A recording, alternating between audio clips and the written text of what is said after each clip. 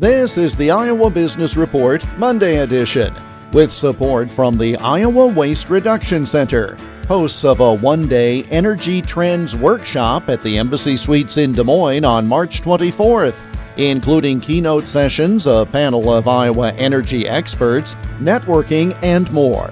For information, go to iwrc.org.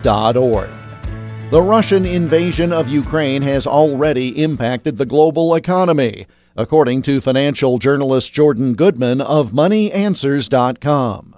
Well, oil prices surged sharply. Oil went over $100 a barrel briefly. Now it's back into the 90s. But if you get an oil embargo against Russia, prices will go up and there'll be shortages. I mean, there's real concern about that because they're the third largest oil exporter in the world. Other commodities have also soared. Wheat, aluminum, platinum, copper, all kinds of things. A lot of the stuff is produced by Russia and Ukraine, and those may be embargoed as well. So those have gone up sharply. That's obviously going to have some inflationary impact as well. So you're going to see more and more price increases at the pump, well over $4 a gallon.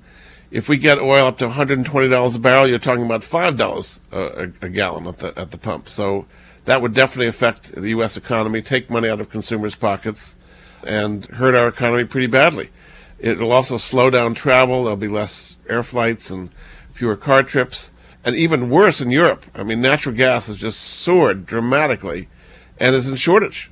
And if, in fact, you get an embargo against Russian natural gas and oil, Europe could literally freeze to death. I mean, they do not have enough energy without Russian gas to survive.